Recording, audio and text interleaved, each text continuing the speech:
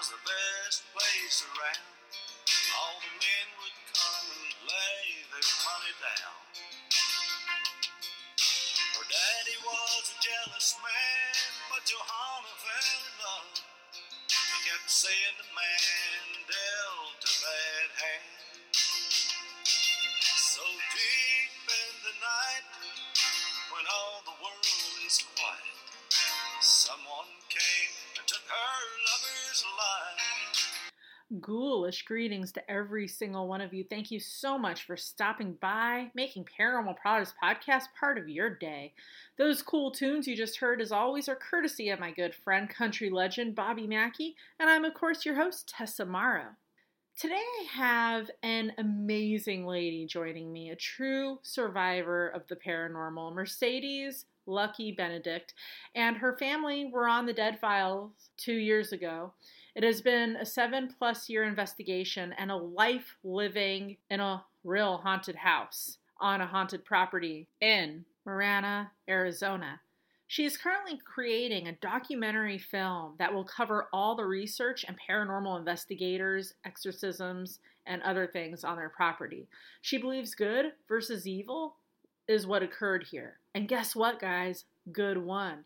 Spirits, they're still here, and to the Benedict family, that's just absolutely wonderful, as the bad ones are no longer here. Mercedez is a medical intuitive empath, a clairvoyant, meaning she can see spirit, a clairaudient, meaning she can hear spirits' voices, a clairsentient, meaning she can feel and sense spirit, and a claircognizant, a knowing and a remote seer. Just think of 11 in Stranger Things. This path occurred after 2 back-to-back near-death car crashes 4 months apart back in 2008. These catastrophic events, plus others, created who Mercedez is today. Mercedez, that girl, she has so much to talk about. So without further ado, let's get this awesome gal on these para podcast waves.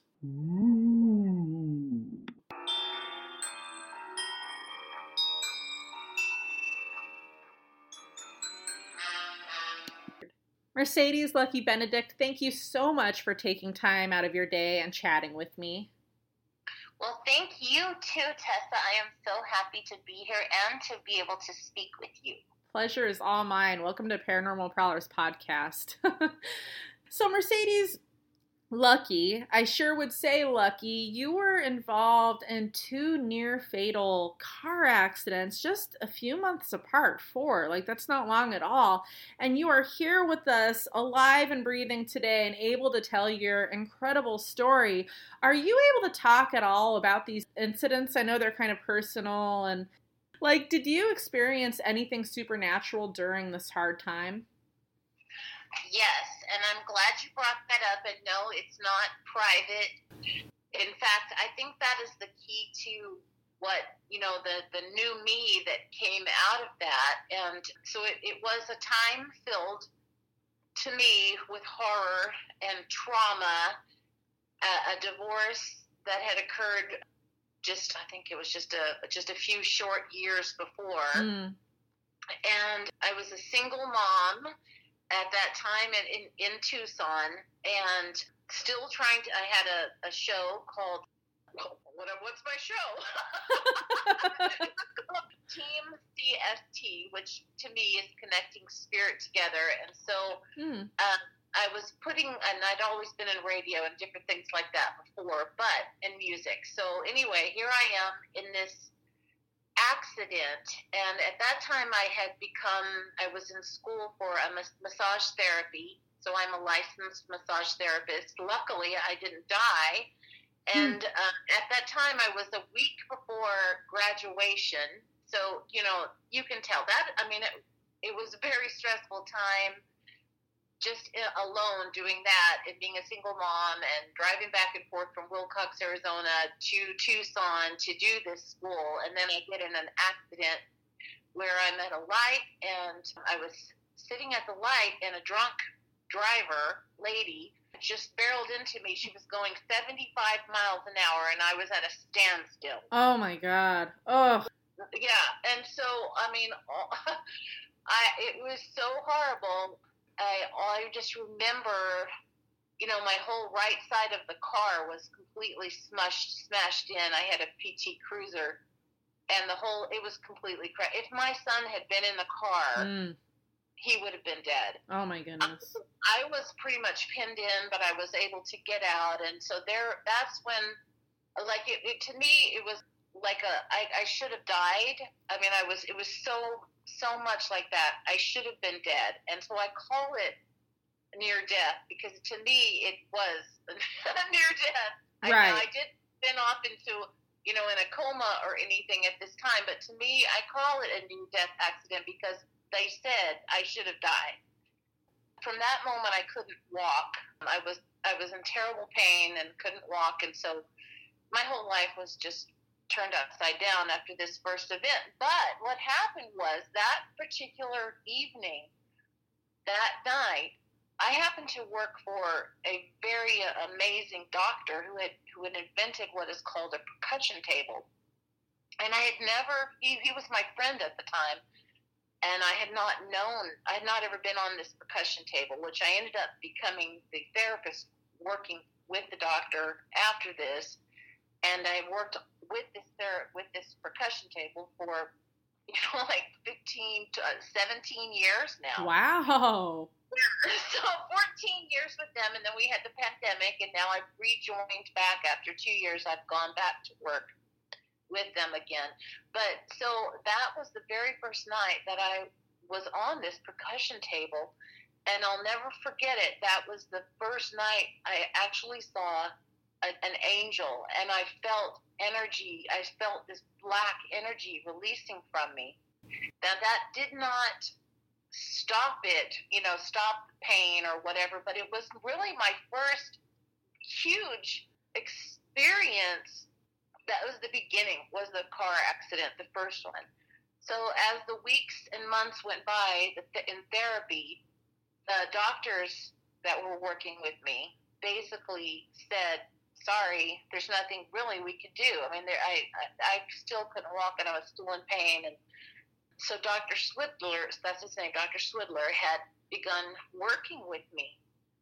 And it started to feel like I was starting to feel better, just like where I was in less pain.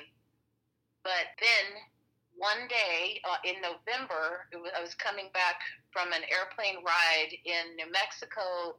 I was traveling to Texas with my son in an airplane, and then we dropped off at New Mexico to save money, and then I was going to drive home. Well, we happened to run right into one of the major sandstorms that they have, which occur in a little town called San Simon. They're notorious for dust storms killing people on their highway. Oh wow. You know what? I just have to say real quick that not last year, but the year before last, my boyfriend, one of my best friends and me were going to our trip to Tombstone. And I don't remember where it was. I thought it was somewhere in New Mexico or Arizona, but there were signs all over saying, if you're in a sandstorm, stop, do this, do that, do that. I mean, it was everywhere. So I was like, wow, this happens a lot. And we were in several tiny ones, nothing huge, but yeah, we kept seeing them coming from the dust fields, like from these fields, and all of a sudden we would see one. We probably saw like 30 in that short trip. It was amazing. So I wonder if that's the area. Oh, you know what? They have them everywhere, but I would not doubt it because that one is it's like, we lived in Wilcox for a long time, and we worked at the radio station and different things, and that's actually where I ended up putting my first musical, a collaboration and CD, and started doing music through that town all around the states and different things and different shows. So that was when I was married. Yeah. So I would hear about San Simon and because people dying all the time. And so yes, in Arizona we have tornadoes, but they are called dust devils, and they look like these tornadoes with dust. They can plow down a house or a tree, or they can come right. It's amazing. Yeah. But when the dust storms come, you can't see because usually the traffic is so, it's just pure dust. So, Right. This is a very dangerous area. So that's where we were driving. And the thing is I wasn't in the actual dust storm. This was the day after we took off driving, and there had been a rainstorm and dust storm. There was like debris on the roads, and there was it was like major storm had occurred, and I decided I'd just go ahead because it had stopped. I lost control of the car on the highway, and because of this stuff that was just on the road, I'd lost complete control of the car. And there were people, thank God I didn't hit anybody, but the car it just barely went off because those roads were like, they have like 4 inches on the edge of this road. Jeez. And so it is just that when I've driven back again, I look and I'm like, why don't they put something there? Right. Because I slid off into the edge. I caught it, and then all of a sudden the car, 16 times, I think is what somebody said, it rolled. Oh my God. Are you serious? Exactly. Wow. 16 times. Incredible. 13. I don't know. It was over 13. I think I blanked it out now, but all I remember was my son was with me, and I put my arm over to him, and I thought we were going to die. And, next thing we're being thrown around, getting a little shaky thinking about it. But I felt that moment, this is the big moment, was I felt a compression like I was in a giant bubble. And it felt like that. And I felt secure and safe in this bubble. And Tristan and I'm sure that God was there and protecting us in this bubble. Wow. And when the car ended up stopping, all the windows were gone. And so I was able to get out and then go get him out. And that boy, with all these windows open, he had a piece of glass in his leg, but that was it. But it was enough. And then plus me being my accident, I'd already had the accident. So I'm already kind of hurt knowing that. So the ambulance came, and, but the people had said we had rolled that many times. But to me, it was like we both somehow stepped out of our body. I can't explain it other than that. It was like we were in our bodies, but we were not in our bodies. And it's like our bodies did not get trauma. He had the cut, but that was it. And even my accident did not affect my accident from the prior. I didn't get worse. In other words, didn't have a broken leg or broken anything. It was like I stayed in this.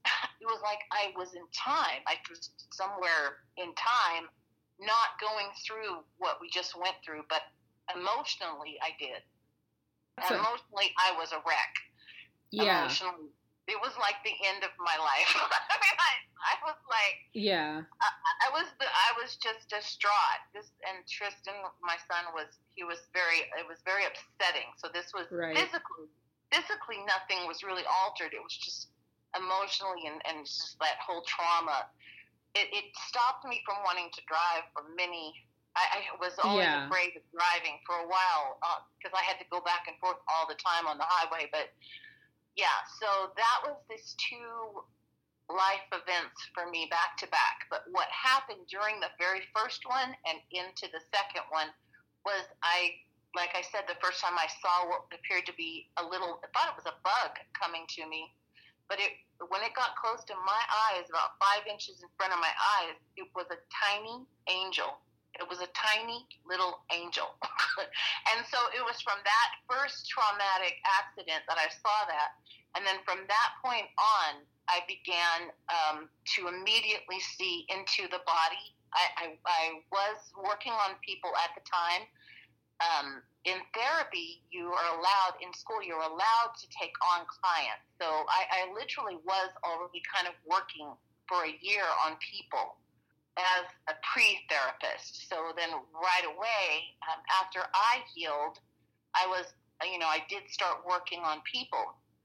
So my healing also began the process of not only did my physical being, right after that second accident, my physical being started to immediately heal. And yes, and then also I was given the abilities to be able to, like here, for instance, I'm sitting next to somebody and I can just look at that person and I can see their sacrum and their nerves and their pain, and it goes down to their leg. It's like all of a sudden I can see that. That's incredible. It really was, and I became able to see pain. Wow. Well, and it's mind-blowing to me. That must have been terrifying, because here you are, you're still feeling the effects and still quite hurt from accident number 1. And I could only imagine what was going through your head, like, oh no, not again, as this is happening again. And not only you, but your son is in this as well. And so, that motherly instinct, like, oh my God. And so that must have been absolutely terrifying. But I'm glad that both of you guys were able to walk away from that, and both of them, obviously. And it's neat that you turned that into this kind of healing thing where you're helping others. And so, yeah, I think that's very appropriate to say that this was like kind of the introduction to the paranormal world for you. Like, okay. Boom. It really was. Yeah. Before that occurrence, I was intuitive. I could get downloads of songs, like somebody would just say the songs to me, literally, and I would get up and I'd write them down. That usually happened in threes, and other things where I could know, like, if somebody, but it was nothing like where I was like this at all. I was naturally born that way, I guess. As a child, I was very intuitive, could see spirits and all kinds of things, but then I had a traumatic event as a child, several actually. And then I really put those on a block, I believe, which is normal for children that have dealt with sexual abuse. And so this accident literally shocked it all open again, is what I believe. And that's very, very normal for what happens to most people like this. And an interesting thing is that it's a time period where, as I developed as a therapist under the guidance of my doctor and my friend, he is a very amazing healer, and he's just world renowned. But he was the best teacher because he could see with me. He'd say, "Okay, I see that.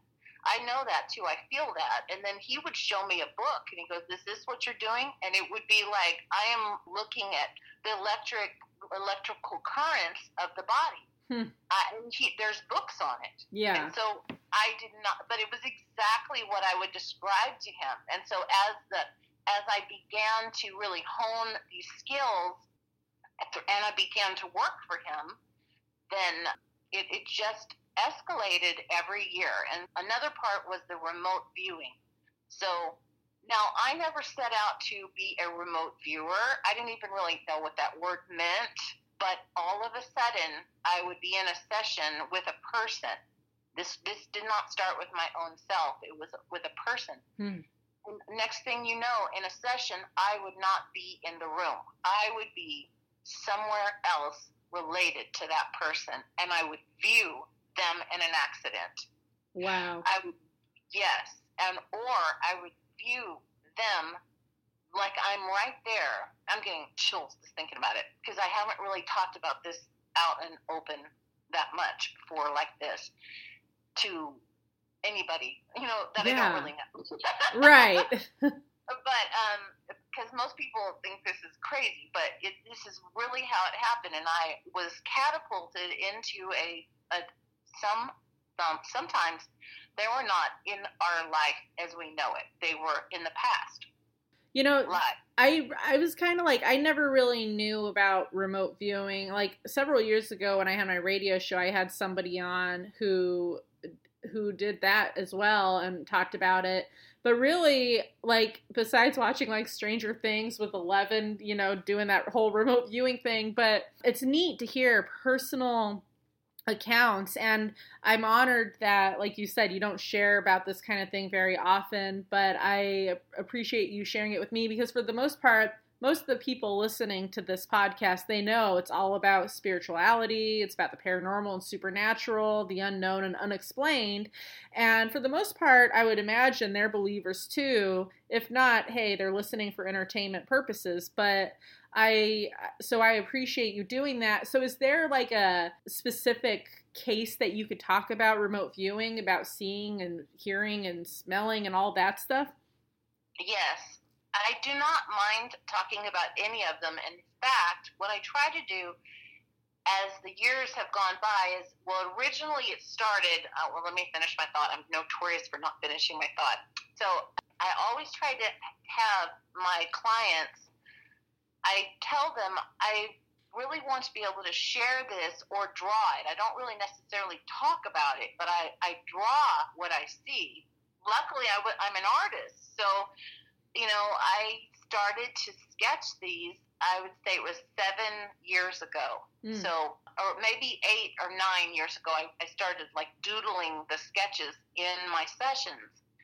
And so I always tell people, like, I will, if I need to, I want to share this. I want people to see my sketches sometimes. You know, they might find this interesting. So I kind of leave it to, as long as I don't tell names. Yeah, absolutely. Personal things that I don't mind sharing, because it's, number one, I first started seeing this. I started watching the Dead Files when I was working for my doctor, and all this was in the beginning stages of my accidents and things like that. And as I started to watch that show when it first came on, I thought, oh my God, I draw this stuff, like, because I hadn't even seen them yet. You know, I didn't know what they were doing. I wasn't on to that show right away. Right. But I remember thinking, what in the world? I see stuff like what she sees, those kind of weird, creepy things. I was doing that already with my own sketches for my clients, not knowing anybody else had brought that into the paranormal world. So I really began loving to watch that show, because it was something I could relate to. Yeah. And plus, I'm like a big detective type. I could have been a detective when I wanted to be a detective when I was a kid. So it's kind of a part of me that likes to do that. So back to this other part though. But yeah, so originally what happened was, I also get, like, say if a person needs what their body is telling them they need, like if they need an herb, or they need to do this particular movement, or so it all began like that. Or say if I'm supposed to see what happened to them, then they show that, and so I would draw it, and I'd make these little sketches for my clients in the office, like it was a medical office. So it was very we didn't really talk about it because we're a medical office. Yeah. And so this was my private work between people. And so then, let's say, for instance, when I first met Joe, my husband, and I started to work with him first before we were dating. And that's when, believe it or not, I think that's one of the major times when I found evil. When I went into an evil. Oh no. Yes, it was tied to Joe. Before Joe, all the things that I had really seen in spirit world were the animals. Most of the spirit animals were the very first that I was able to draw and see as spirits would come up to me, but they were the nature, they were animals. And so to me, and I'm a huge animal advocate, and my mission is for them. But so that's where, you know, I never knew how it was all going to progress. But a horse was the very first animal in spirit that literally came up to me, and a dolphin. was another one. I was able to just like be in this world with them. So when I met Joe and I started working on him, and hint, Joe was living on the property that we are living on now. And so I didn't know anything about this property. Mm-hmm. I didn't know anything about him. I didn't know anything about him, you know? Right. So there were times when all of a sudden I would look down at Joe and I would see gashes in his body, like he had been in a war, like he had been shot. Oh, geez. Like, yeah, and so it was literally like I was right there with him in this space in that time. And my job was then to help heal that. And so I just naturally go with what was going on. And so that is one of the ways it also began with that type of thing. And then it started multiplying into my clients. And Joe was really cool at that time. He went and got me a sketchbook. And before I would just doodle on paper or little pages at work or wherever, but he actually went and got me my very first sketchbook to do this, which I still have. Oh, that's awesome. Yeah. The one big time I remember was I had a really neat house in the Tucson mountains that was connected to this property that was on a property that I didn't know at the time until after I started seeing them, but they had several murders on this property itself. Like people would dump bodies there. The mafia would hang out there in the 50s or whatever. Wow. I just need to find these places. But so it's like when I asked the owner about it, he goes, "Oh yes, by the way, well this land has had somebody was shot here. They found a body dumped here. Well, they were all on the property, the spirit. So it was really crazy. But I remember this one time when all of a sudden I believe that the shadow man that was here on this, where I'm sitting on my property now, whatever it was connected to my husband now at the time, but he wasn't my husband then at the time, but he was there. And so, and my own belief system, I thought I could get rid of these things. I could say to them, you know, I would do my thing and they would leave. And so people started coming to me, and this particular thing, a person, this dark, horrible man, that it was the most scariest thing ever when I felt that in my room that day. And I drew him. I drew it. I drew the whole thing afterwards. And then, but he left. So I thought, no, I got it. I got this stuff. And so it began to where I would be called upon by many other people to help clear them and clear what was going on. And so that's kind of where the journey, began for that. And then I would still do my work, my regular work, which is helping people with TMJ and any actual pain. People from all over the world came to this office where if you're in pain, we worked on it. So if you just rewind real quick, and then you'll hear her talk about pain, and then it sounds like a man saying, hey, or pain. But very cool. Love catching EVPs on the podcast. It was very, very, very cool. And I was allowed to do my work as an intuitive and medical intuitive. And so, but it was all under in a way, nobody really, it wasn't out in the world. We kept it as a medical office, in other words. And it was word of mouth. I just had some new cases just recently. And then there's a few that I had last year around this same time that I found completely, incredibly fascinating because I had never gone to Maine. I mean, I remember driving through Maine once when we went to live in Maryland years and years ago. Yeah. But I'd never been to Maine. I didn't know about Maine. And I didn't know this person that had called me. She was referred by another person. And so I didn't know her one little bit. But right away in our session, I started to... And I take notes in my session, so I started to see what was happening on, and I have to do my protection, and I have to do all this and that, and then I have to get in my zone, and then all of a sudden it's just there. And then I started to name off all these things in this town. The town was Willmacott. Again, I didn't know anything about it. I didn't know about their history. I didn't know about their Native Americans. I didn't know anything about their histories.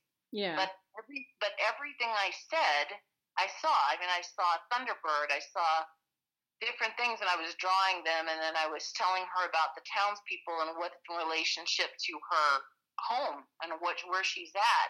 And I'm sure you just heard that. Yeah, that was not me or Mercedes, another EVP. She was very scared. And then and she'd come to it's like the end of the rope. They always call me when it's the end of the rope kind of thing. Like there's nothing else. And then all of a sudden somebody calls me out of the blue, and it's just bizarre. So anyway, I finished my clearing and what I had to do with her, and then we said goodnight. Okay, so when you hear this sound, that means an EVP is coming right after that. So there we go. The next morning, she starts sending me information from the town. And I didn't even really know the name of the town at the time. Yeah. And, really, because it's all supposed to be like, I don't know a thing about you, and this is what we're going to find out. Right. Yeah, and this is about childhood, too. So, like, everything, like, there would be something about a person. If a child, and I do see a lot of children, if a child comes up and is showing me something, then usually it is that person as a child. Oh. And they show me their view of something that happened to them as a child. And that's very normal for me, children and these visuals. Wow. So the next thing I know, I start getting, and I have all this stuff that she sent me still, people in the town. I mean, they were the people, the church, the history that I had told them I said there was some sort of plague that happened in that town, and there's something under the ground, and she had no idea. I told her about this thing where there's a whole, I'm seeing a whole cobblestone area, and I believe that somebody was hung there. This is the town of today, right? This is a normal town. Right. But she didn't know the history, and sure enough, everything was exact. And even the Thunderbird in the native, she was very much loved to go to this mountain, and she felt good in the mountain, and so it's like all this. And I see the spirit world that way too, with the animals and the different things would relate. There was a giant bird, red bird, and I said, like a Thunderbird. And sure enough, that is their totem. That is their big deal on this mountain, is this Thunderbird from history from way, way, way back. And so incredible. Things like that. Yeah. And then recently there was one, I just worked on it with somebody, and I was looking into the house that they're at, which is also in the East Coast. And I said, I think there's a relationship. There's a big steeple. I'm seeing a giant steeple and a very old church. It looks like you could walk over there. It's like there's a connection. There's some sort of line to the house that you're in, which wasn't there before. What I'm seeing is a house that was there before your house was there, is how I would say it. And so as the thing went on, afterwards, she sent me a picture, and directly, she didn't tell me in the session, but directly outside her front door is the church with the giant steeple. It's across the street. Oh, that's awesome. Wow. Yeah. It was exactly because I saw it a specific way, because the church, there's so many different churches. Right. But I kept saying it's a specific type of steeple, and so I mean, I never lived there. She kept saying, "Well, I know you don't know where I live," because it's hard to believe it, but I don't know how it works. I don't know. I don't know, but it happened after these accidents. That's all I know. It happened after the accident, and it's part of the process that happens spiritually. Wow. That's absolutely amazing. Well, thank you for that one example. That is quite awesome for sure. So now you mentioned your house a little, but I want to kind of really dive deep into that. And you guys, just so you know, we have so much, Mercedes has so much going on there and so much information that we're going to be talking about now that you need to come back for part 2 to listen to all the dead file stuff, the evidence, there's a lot of weird things that happen, and we're going to get into that the following week. But for right now, this is all about the house and the haunts. Now, a ton of things have happened on your land and above, like in the sky above from your property and home. And I kind of want to break them down and talk a little about each one of them separately. First, I want to hear about the Jolly Green Giant special ops catastrophe. In the article that you shared with me, a witness says, quote, I looked up and I seen a yellow ball like flames coming out of the back. 5 seconds later, I saw it hit the ground, and then there was a red fireball. Mercedes, what exactly took place that fateful March day? I know, isn't that just crazy? Yeah. Like you were saying, it's not the only one. Right. So we found out about this particular event during the reveal at the Dead Files when they were here. So but prior to that, I did not know about it because I couldn't find it. So they were able to come here and were able to really get those documents from the police and the ones that I could have never found. Prior to that, I had been searching for murders and different things that had happened because my own personal living here, I knew I can't even countless murders, and this is a beautiful, peaceful little desert town. Right. Why? And in this area in particular. So since then, through my research, I found out more on why and all that. But so the question here right now is, what happened on that night? Well, prior to that happening, well, let me see. We got it. It was 1989, and it's March 14th. Now, I found that date out, really specifically found that date afterwards last year, because when I first heard this evidence from Steve and Amy, I was so upset. I didn't go looking for the evidence. I didn't go back and look at the Dead Files afterwards. There's so much going on. So I really went to look for the evidence later last year and started to look again. And so the evidence on this one was that in 1989, a special ops mission with these 15 people, 11 Green Berets, all male, from different parts of our country, and 4 other men, servicemen, high-honored servicemen. Many of them, I now have been reading, are from our areas, in the Arizona area. Yeah. And so this mission, they are going from one place, not too far. It wasn't a big cross country thing. And so the plane blew up. The helicopter, it disintegrated above us. And above us then, there was nothing here. This was a farmland or cattle land prior to this. And so my husband had built this house, or he put houses, 3 different ones, or 2, can't remember which one. He created this several in the 90s, somewhere in the 90s. Well, I can't remember the exact date now that I think about it when he did that, but there was nothing here at the time. Yeah. This was deserted land. When you really research, since then I've found as many articles as I can, and then I lost them all when I was trying to find them again for you. So now I'm re-finding them all because I had them, somehow they just disappeared. Yeah. So now I'm trying to re-find all the articles. Right. But I know it sucks, but I found them easily. If you put in the right words, you can find things.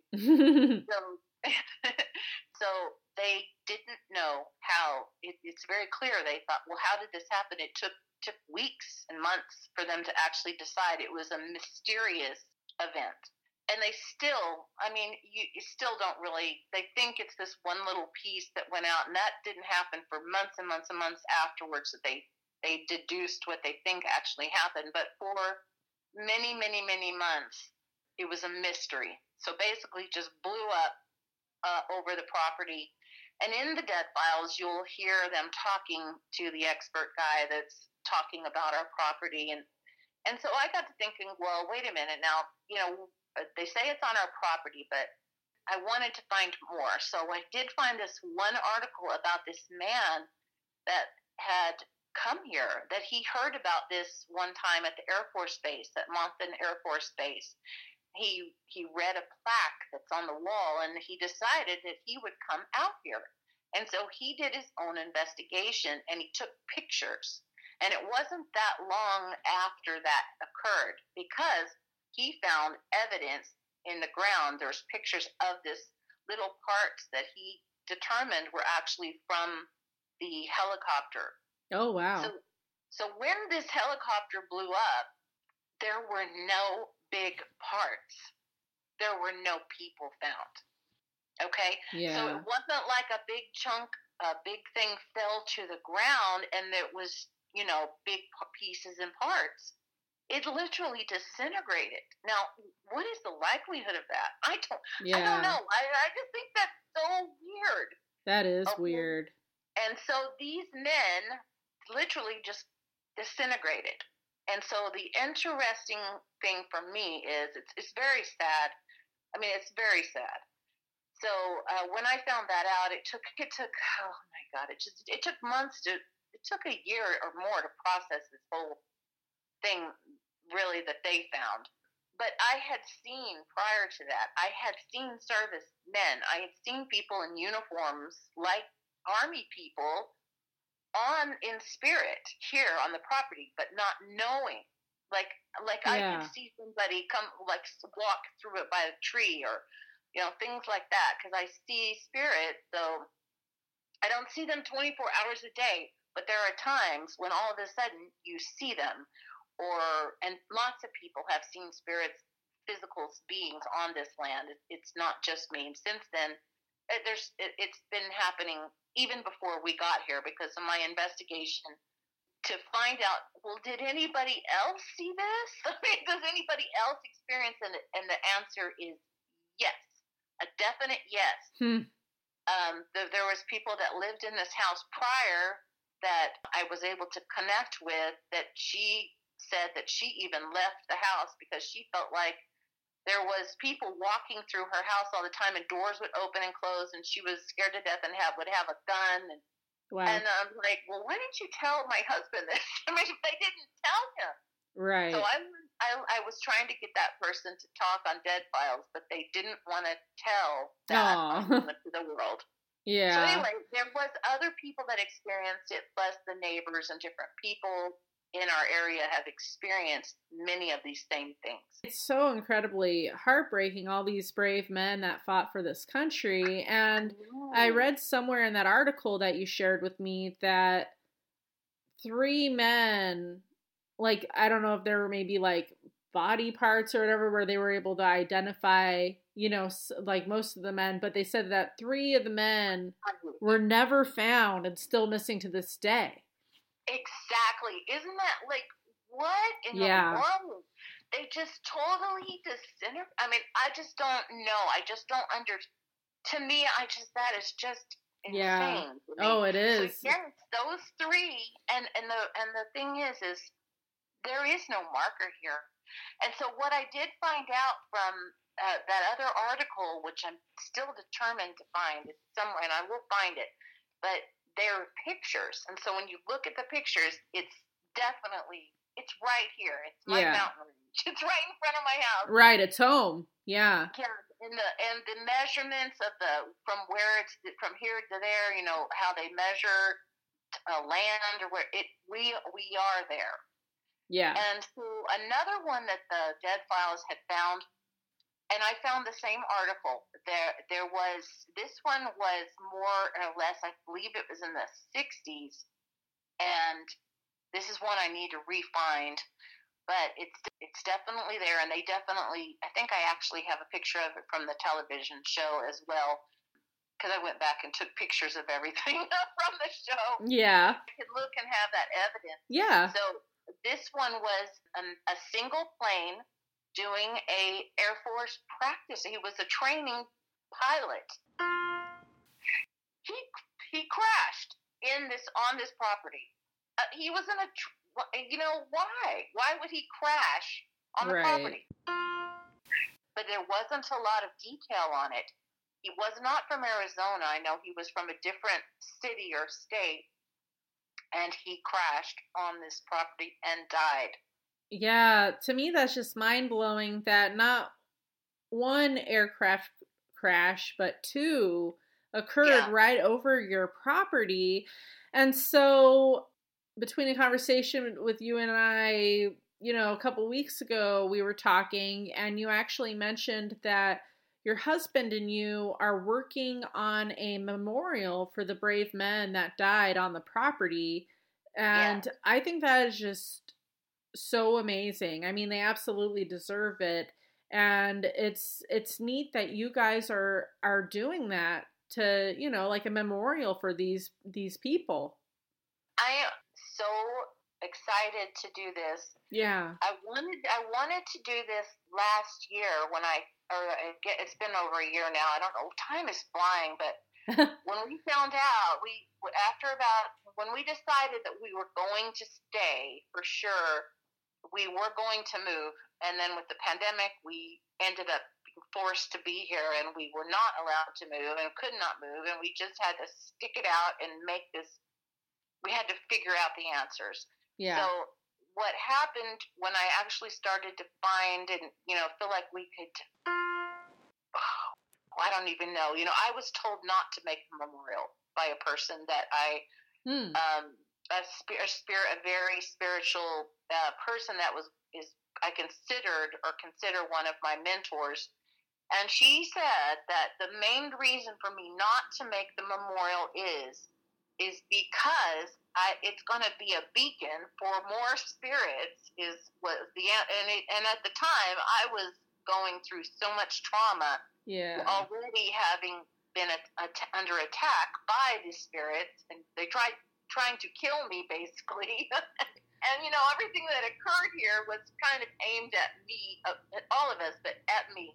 Yeah. And so I was told that if I did that, that they're at peace, they're gone already. So it's just maybe best not to do that. But in my heart, it always felt like that doesn't seem right to me. Yeah. But as we decided to stay, and we've really been doing this, and we feel very much different than we did a year ago, then I told Joe, and he said I was thinking the exact same thing. So we knew that we were invited to do this. And my husband is an amazing artist, and he makes sculptures, and he makes these incredible memorials already, because we make memorials for the animals. We've got bells, and so his website is, can I say his website? Absolutely. Okay. Yeah. So that's one of the things we don't really promote a lot. Because we haven't done too much promoting. We've been really kind of kept quiet, and just little bits here and there have I gone public. Last year I really did, but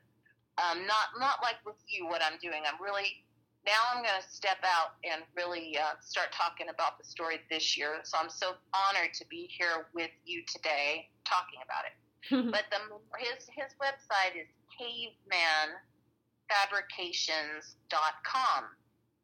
And I create the website, and so it's a made in the USA, everything he does. So he's just an amazing artist. Our family works together, and we do all this together. But so I know that this memorial is going to be amazing, and he wants to create it to where we're not quite sure how we want to do this, but where there is a mention that people might want to come and to see the memorial. So we probably will end up putting it more towards a part of the property where that might could occur. I don't know Yeah. what all this means. We're just trying to connect with God and trying to connect with our high being and see, what the best thing is. But he has come up with some amazing ideas, which I don't know if he's going to go with that idea, so I don't want to say what it is yet. But we want to have this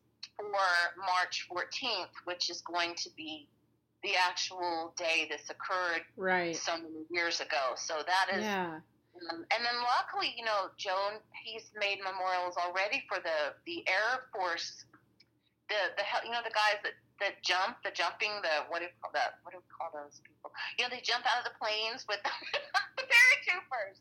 The paratroopers, well, he started making some memorial monuments for them already just a few years ago. So I always thought that was interesting. And they have the Marana Airport. So see, we're right by, we have the big airport, which is the Tucson, then we've got the Air Force Base, and then over here we got this really neat little airport called it's Marana. It's the Marana Airport. And so people fly around all the time. So that's the thing. If you look at the newspapers articles, there was another huge crash there's a lot of press on that one, and it happened very much near that airport, and a lot of people, I think it was 11 people died in that one. So a lot of people will find that article, but it's a completely different date, and it's a completely different group of service people that died. Yeah. And so, but it is interesting that it happens. Right. And so, Ted, this land, this land has these portals.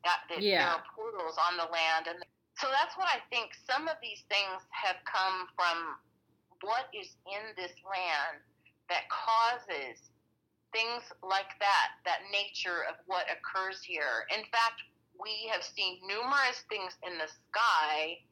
One of them was actually, I took pictures, it was so recently, we saw, I don't know, it looked like a giant UFO to me, and I took plenty of pictures and video, and people all over saw it, so it wasn't just us. It literally went right over this property. Oh. Joe almost had a heart attack trying to get in the house to tell me, look, come out here, so we all went out, and then it just vanished. Yeah. It vanished. It was so, but there's stuff going on this land right here. It's very, very interesting. We are in the midst of 4 different civilizations from the, old civilizations, and we seem to be right in the dead center of that, our house. So there might be something really about that as well. I do have much more information on that. So, because it's all part of the documentary thing I'm making. So I'm really going into huge research of the land and what happened here. I first have to say that I agree with you and your husband. I have to disagree with one of your mentors, because for me, I travel a lot. Like, I'll drive from Colorado to North Carolina and vice versa several times a year. And, that's like 2,000 miles of driving. And then when I go to Arizona and living in New Mexico for a time, I always see memorials on the side of the road, like crosses, whatever. This is not this is where, for the most part, they drew their last breath. They might not be their final resting place, where I guess in your instance with these military men, they were vaporized or deteriorated, whatever you want to call it. So I'm sure there might be part of them literally still there that is their resting,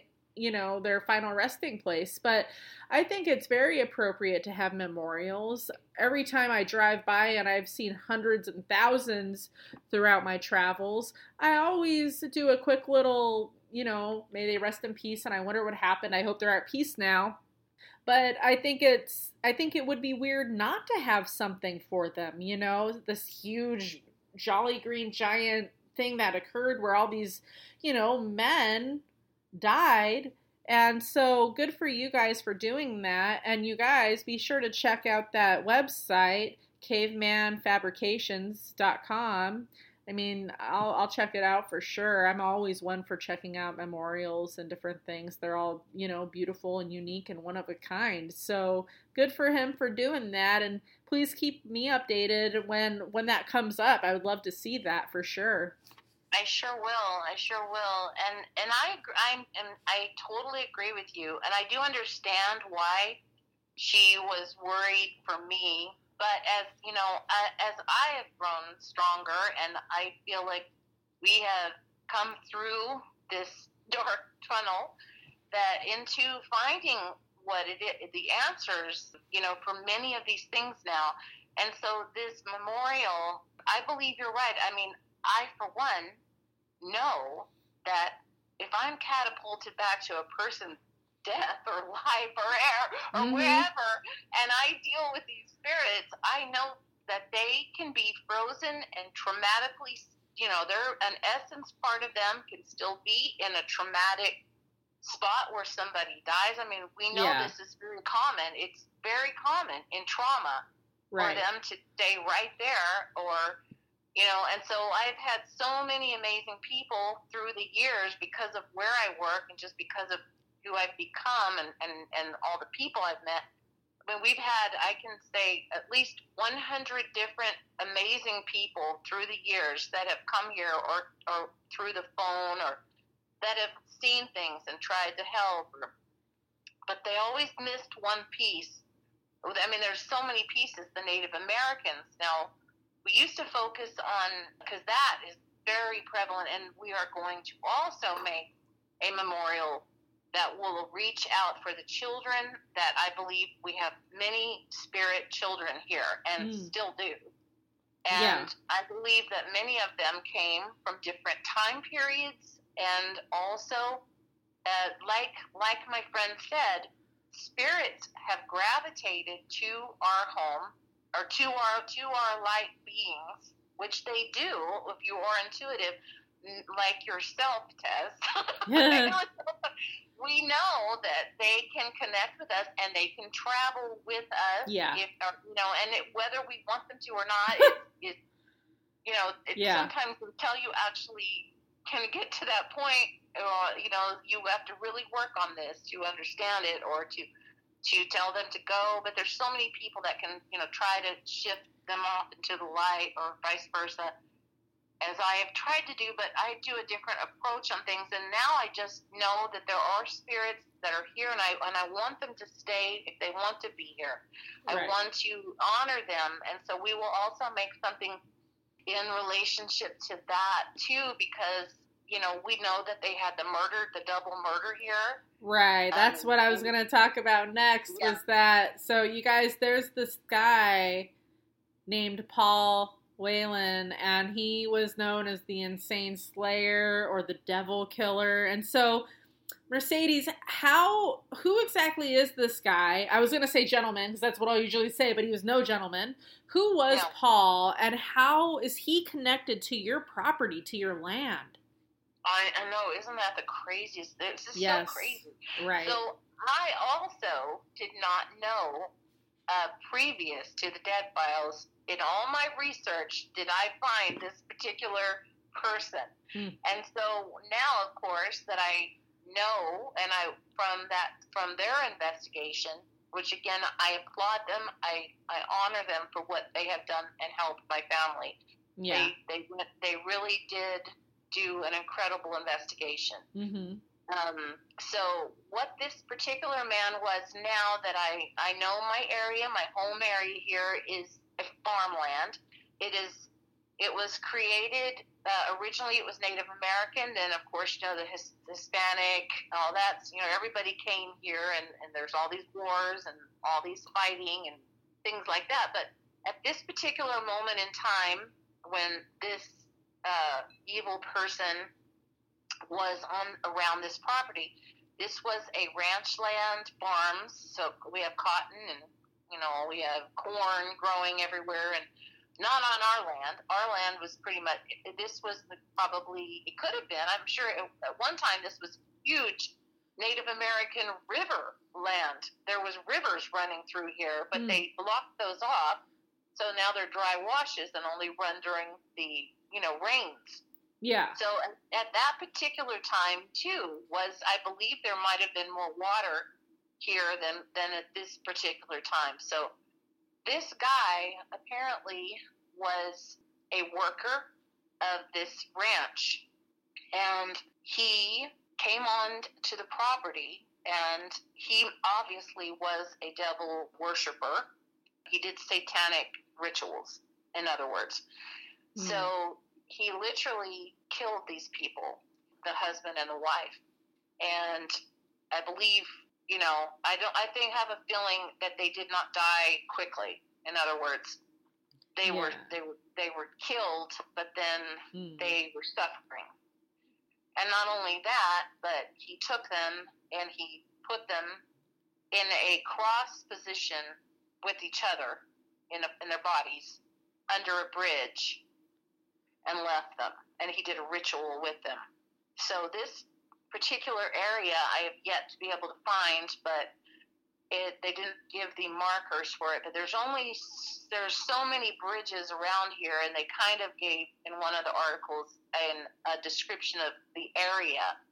But to me, it's just I don't know where exactly that is. I still would like to find it. Number one, because I want to go there and I want to do a blessing on that area, because I know for a fact they have crisscrossed back and forth these spirits.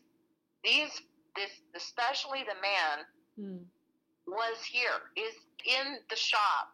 He was jumping, and I have no disrespect. Oh my God, for the family. If any of the actual family that live in these ranchers, they're still here. Their families still are in this area. There's several main ranching families that came here many years ago, and they are still here. And roads are named after them now. Yeah. So it's kind of like, what's that road? Well, that actually was the name of the family that lived here 100 years ago and started, things like that. Wow. The Avras is the Avra Valley Road. Well, it was their valley.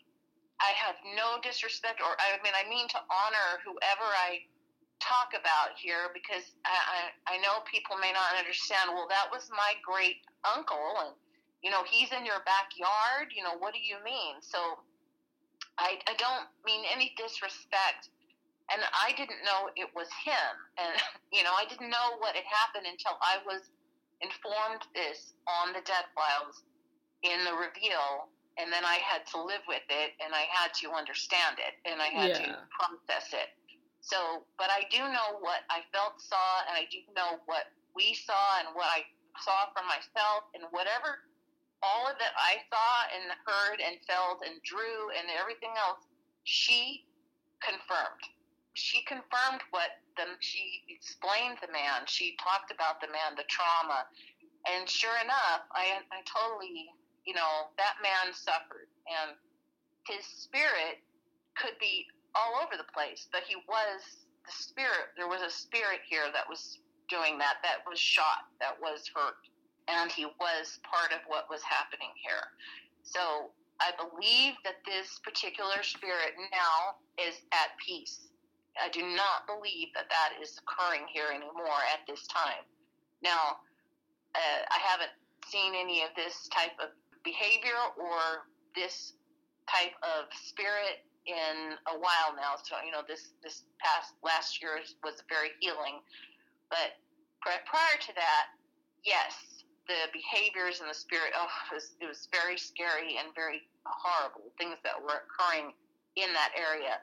So, so this particular people were very much, it was a very traumatic, terrible murder, double murder thing. And the bad thing is, we noticed in the paper, I don't think they mentioned this on the Dead Files, but I don't, maybe they did, and I just was so traumatized by what they were saying, I didn't hear it. But sure enough, that man escaped, and I was just writing the details down. He escaped twice.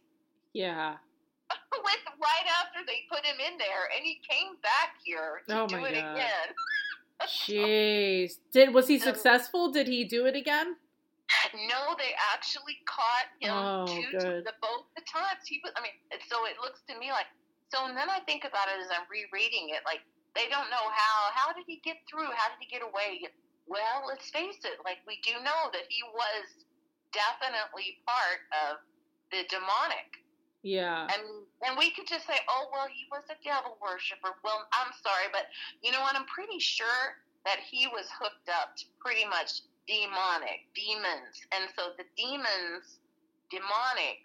was definitely part of what was the underlying deal going on in this particular land. I believe he had some sort of like a way to kind of manipulate people, unless he's just whatever. But he ended up getting put back in and lived his life out there, and he's dead now. Oh, good riddance. Yeah, looking at the picture, the article that you sent me, you were awesome and sent me, I requested you send me, the articles on some of these things, like on the Jolly Green Giant and, Paul, and you sent me these things, and you were even just mentioning earlier, look at him, he's creepy. Look at the look on his face. It's just like, and yeah, it almost kind of reminded me of like that famous picture of Richard Ramirez, the Night Stalker, and he's in the courthouse and he has his hand up where you can see the pentagram tattooed on his hand. And just that look on his face, like that smug, like, son of a bitch, that guy's a killer look, like he's up to no freaking good. We went over an hour talking about all these things from the history, and that's why, guys, next week we are going to talk all things Dead Files, all the things that Steve and Amy have gone through and found. We're going to go through their findings, their drawings, the reveal, the certain things that happened that make their episode Damned in the Desert. So if you guys have on demand or whatever, and you have access to the Dead Files episodes, look up Damned in the Desert. And this case is truly unique and bizarre. Mercedes, I am so appreciative of you joining me today. And so today, do you have something, like, I know you have a lovely voice. I haven't heard you sing, and I don't know if you're going to sing, but are you able to do a little, I'm putting you on the spot right now. But can you sing something? Are you able to sing like a little something? Well, I guess I could. Well, today is the day that, so I started, when I felt like we got healed, our property, it's like God is just, I felt like everything was to destroy me from being able to do my singing or to bring the story out. Yeah. So to stop Mercedes from doing the stories about the talking. And part of what I do is I write what I live. And so, again, I am doing it now. I'm actually creating these. I've got the one coming up is called Ghost in the Dark. That'll be probably on it. And it is about what happened here. I wrote it during this time, during a couple of years ago, right after the Dead Files. To piano, and that will be that's why I'm titling the documentary Ghosts in the Dark, only because it's the song and it talks about the ghosts on the property. Oh, wow. And so, yeah, so today I have a song that is very inspiring to me, and I'm a tribute to Dave Baker of KBS and Warrior Mode. I met them a year ago during the exorcism time here on the property. And so I began to get back into media again and talk shows and different things. And so Dave Baker passed away January 1st. Aww. And he was beloved all over the world as he went after the woo. I mean, he was incredible. He's from Scotland. And his death is so very sad. And so, anyway, what happened was I was about to put the new song out, A Better You, the spiritual warrior song, and it was set to go that like the next day. And so what happened was, I believe he's like an amazing spiritual warrior himself. And so we created a tribute, which will air tonight on Warrior Mode, which is the Bill Bean Ministries. So it's an amazing show, and I actually kind of working with them now as a moderator and different things. I'm helping people like me that have suffered through or gone through the trauma of these spirits. So we've actually put a support group. Well, I'm part of the support group to help people that have gone through these experiences like myself. That's awesome. So it's a really pretty amazing. I don't think there's anything like it. So anyway, so part of this song tonight is called A Better You. Part of the song does discuss demons because it is exactly, this is about the spiritual warfare that's going on. So like one of the parts of the song comes out of the bridge and it says, if you're a spiritual warrior like me, well, I thank you all for your bravery, and I hope you come fly with me. And so it's wow. Like I'm floating like a butterfly, sitting way up there in the clear blue sky. And then it talks about the demons. I know that demons want to bring you down. And so, but what do you do? What do we do? Do we let the demons bring us down? Well, that's what they were doing. But no, we put on our armor, and then we have to shine. And we have to do much more than that, of course, I found out. But, but to me, the songs that I am making are about, like the last one my first one, and I'm producing these myself, was called America, What Happened to America. And that one you can find, all my music you can find on Mercedez Lucke Benedict YouTube. And like I said, this is I'm just being allowed really to be able to finally do it. I mean, I was a musician, singer, songwriter for years. That was my life. And I had people in Europe. I had like a fan club. And then I went into a tailspin that with the divorce, and then I lost it all. And then I restarted it all, and then I lost it again with the car accident. Right. And then I said, I guess God said, no, you need to do this.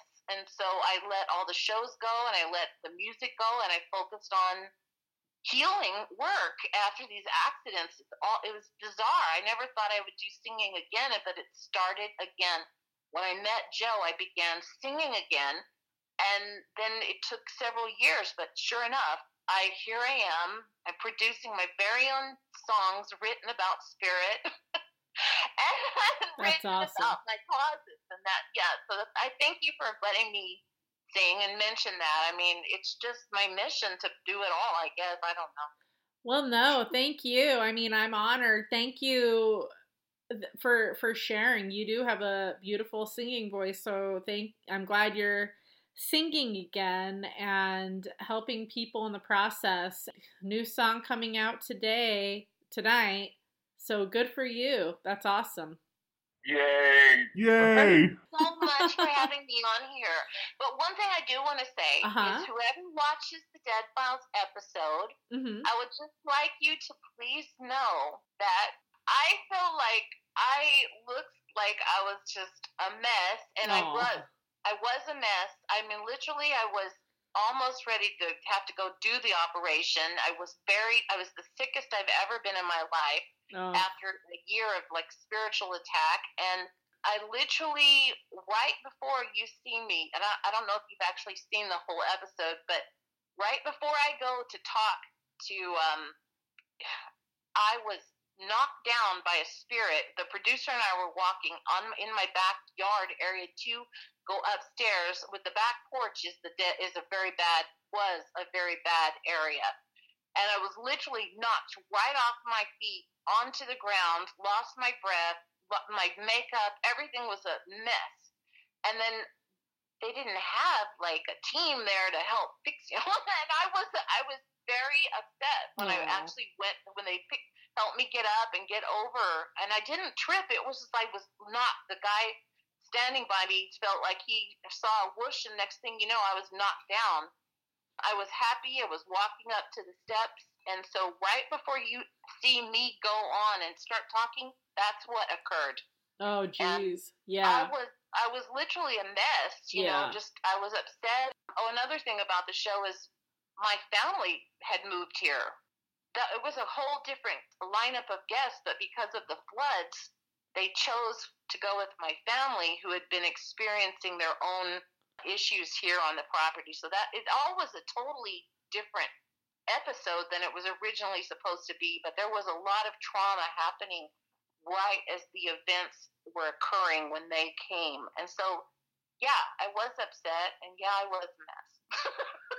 Well, I'm much better now. Understandably so, and thank goodness you're better. All is like better now. And yeah, you guys, again, we're gonna go into full detail about that episode and what happened behind the scenes next week. So please be sure to tune in to Numero Dos on the whole episode special. So yeah. Oh, and then another thing is that my website, we could say that to you, and it's a good one. It's mybeautifulspirit.com. And so I have a lot of, I think I have the dead files, like some pictures and things like that, because I took a bunch of pictures and everything. So I actually have a section on that on mybeautifulspirit.com. Nice. Sounds good. So check those websites out, you guys. What a nice gal. Be sure to check out the second part of this amazing story of survival coming out next week. Did you enjoy this week's episode? Yes! And of course, we had to have one more EVP to end the episode, and this one sounds like it's saying run. Take a listen for yourself. Listen to the others, you guys. They are all pretty phenomenal. Haven't heard every single one yet? No need to cry, my friends. Just hit up any of those awesome podcast platforms such as Breaker, Castro, iHeartRadio, Overcast, Podcast Addict.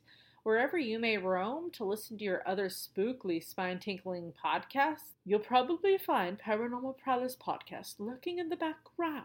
This week's special city shoutouts go to Lutherville, Timonium, Maryland; Nashua, New Hampshire; Ojo Caliente, New Mexico; Liverpool, England; and Vallejo, California.